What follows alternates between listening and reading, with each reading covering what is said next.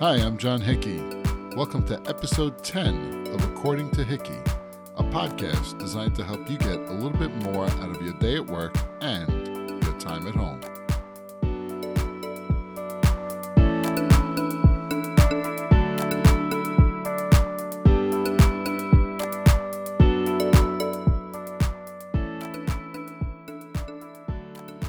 After posting last week's episode on communication, how we prefer to communicate, and how others prefer to be contacted, I received lots of feedback about how people prefer to communicate. The overwhelming response was that people prefer text messaging to any other form of communication. The other point that a majority of responders expressed is that they despise voicemail. I'm still trying to wrap my head around this one. I completely understand the progression of technology and the desire for instant communication without human interaction. What amazes me is that voicemail has no place in a world that is progressing to a voice-driven world.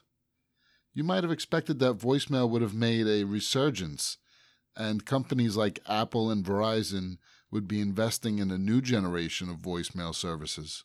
If you consider all of the people who won't even set up a voicemail greeting, I suppose we could have seen it coming. Most people shy away from recording a greeting. They either simply record their name or allow the default greeting that states the phone number and then says, "is not available." Think about the last time you set up a greeting, if at all. How many times did you re-record it? The whole process starts out as stressful. No wonder nobody likes it. Without any data to back this up, I think voicemail will resurge in the future, however not like a current recording, but more like a Snapchat message.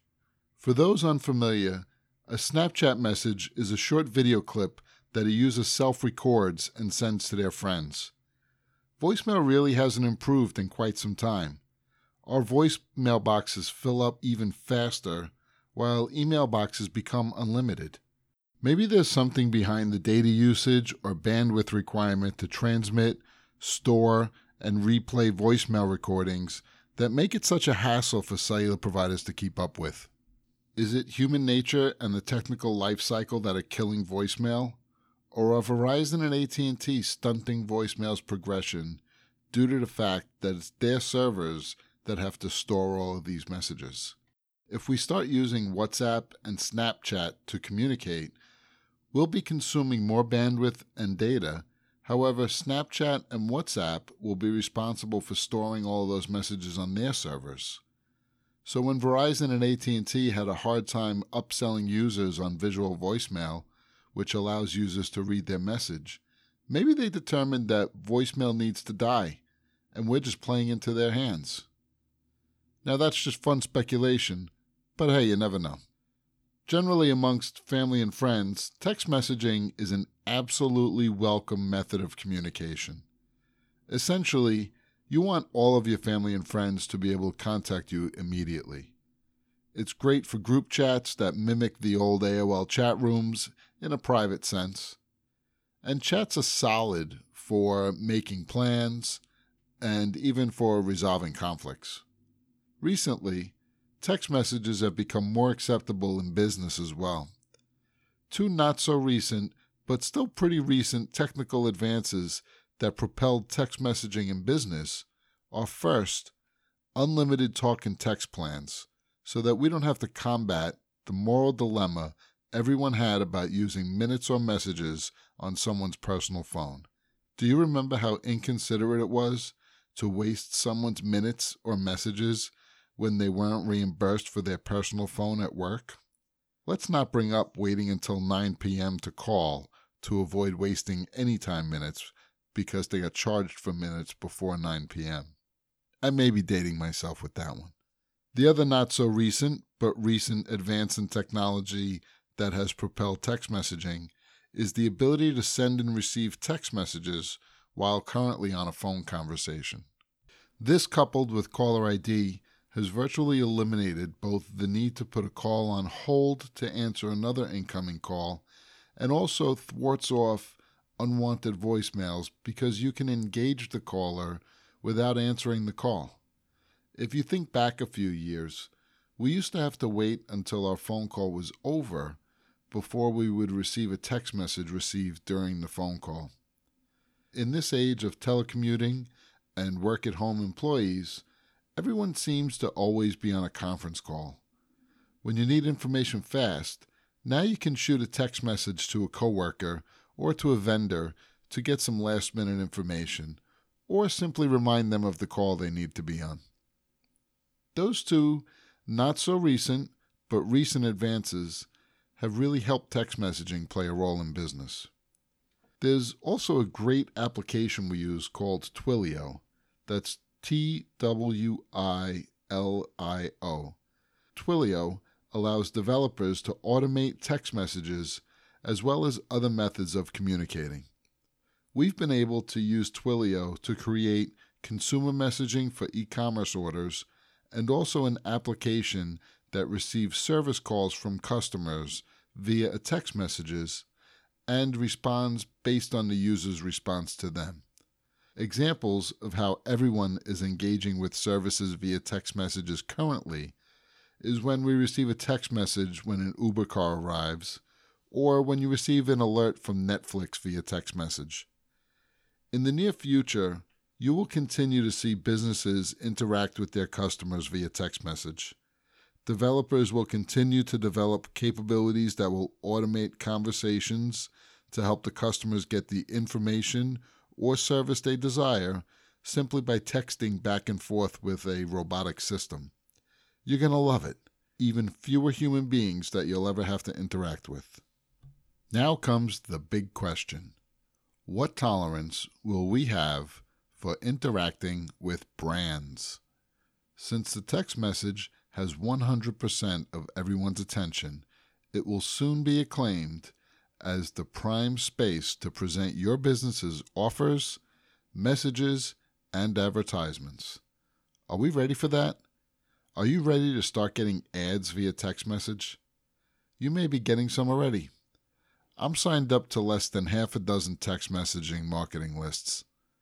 The messages they send are quickly dismissed if I'm busy, or if interesting, I click the link. From a user/personal standpoint, I may be interested in engaging with a handful of brands I like. In due time, as the list of companies I sign up with grows, the amount of interruptions in the day may become a bit intolerable. What's it going to be like when I have to start managing the list of brands I subscribe to? We all know that as soon as we sign up for a few lists, our number is going to be on a list that is sold to low-tier brands. This means we're going to need a spam filter for our texts. I can't say I look forward to receiving more advertisements via text message, but as a businessman, I can see the opportunity. People read every single one of their text messages. The emails that Tech to Success sends via MailChimp to our client base and prospects, they have an open rate of 19% on large lists and up to 40% on specifically targeted lists. I know it's not apples to apples, but emails used to have a 100% open rate 20 years ago as well. It's a pretty good opportunity to jump into the text message marketing game if you've got the ability to build a good list of people willing to share their numbers with you. Generally, offering a discount or a freebie in exchange for signups can help you build a solid list of text numbers that can be used to help your business engage with its user base in a really effective manner. Because the text message is very personal and the message will be more impactful than other media, businesses must be diligent in producing meaningful content and engaging offers that will retain your client's attention.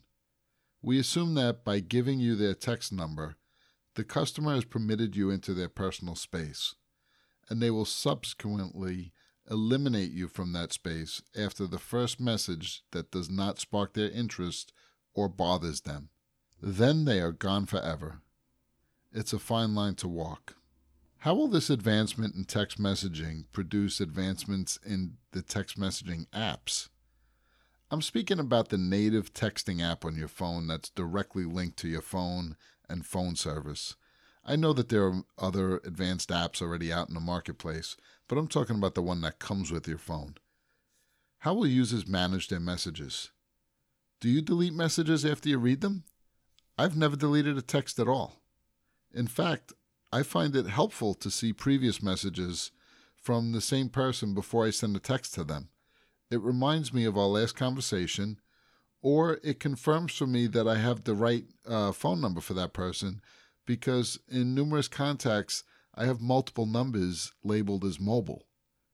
My friend Marco claims to delete messages regularly, and he manages his inbox well. It appears as if he's in the minority, but certainly benefiting from diligent management. As businesses start using text messages more, will apps start implementing spam filters like they do in email? We can block numbers, but as the amount of messages received as ads starts to match the personal messages we receive, an automated system for identifying junk may be necessary. If we continue to look at the features email implemented as usage grew, productivity comes to mind. How can we convert a text into a task? Will we be able to send it to a calendar appointment or simply flag it for follow-up? I know I'm going down a path of hypothetical what-ifs as I see text messaging further impacting our business and home life. The answer may just be that text messages are not email, and those productivity features may be simply best handled by complementary applications. Time will tell, but I'm curious how Microsoft, Amazon, Facebook, and Google view the growing popularity of text messaging and how they can leverage it for their own benefit. I can tell you that I am actively thinking about how to leverage text message marketing in my businesses. Nevertheless, we are definitely not contemplating how to leverage voicemail to market and grow our businesses. As I was researching and preparing for this episode, I came across an interesting post on Facebook by Anthony Campanella, a friend of mine from high school. He posted, quote, "If you leave me a voicemail and don't follow up with an email and/or text message, you will never get a response. Voicemail is like faxing to me. I gave that nonsense up years ago. That's just the way it is. I can't help being this way." End quote. It's a great post and probably applies to a majority of people. I can't say it's age-related, but it may be.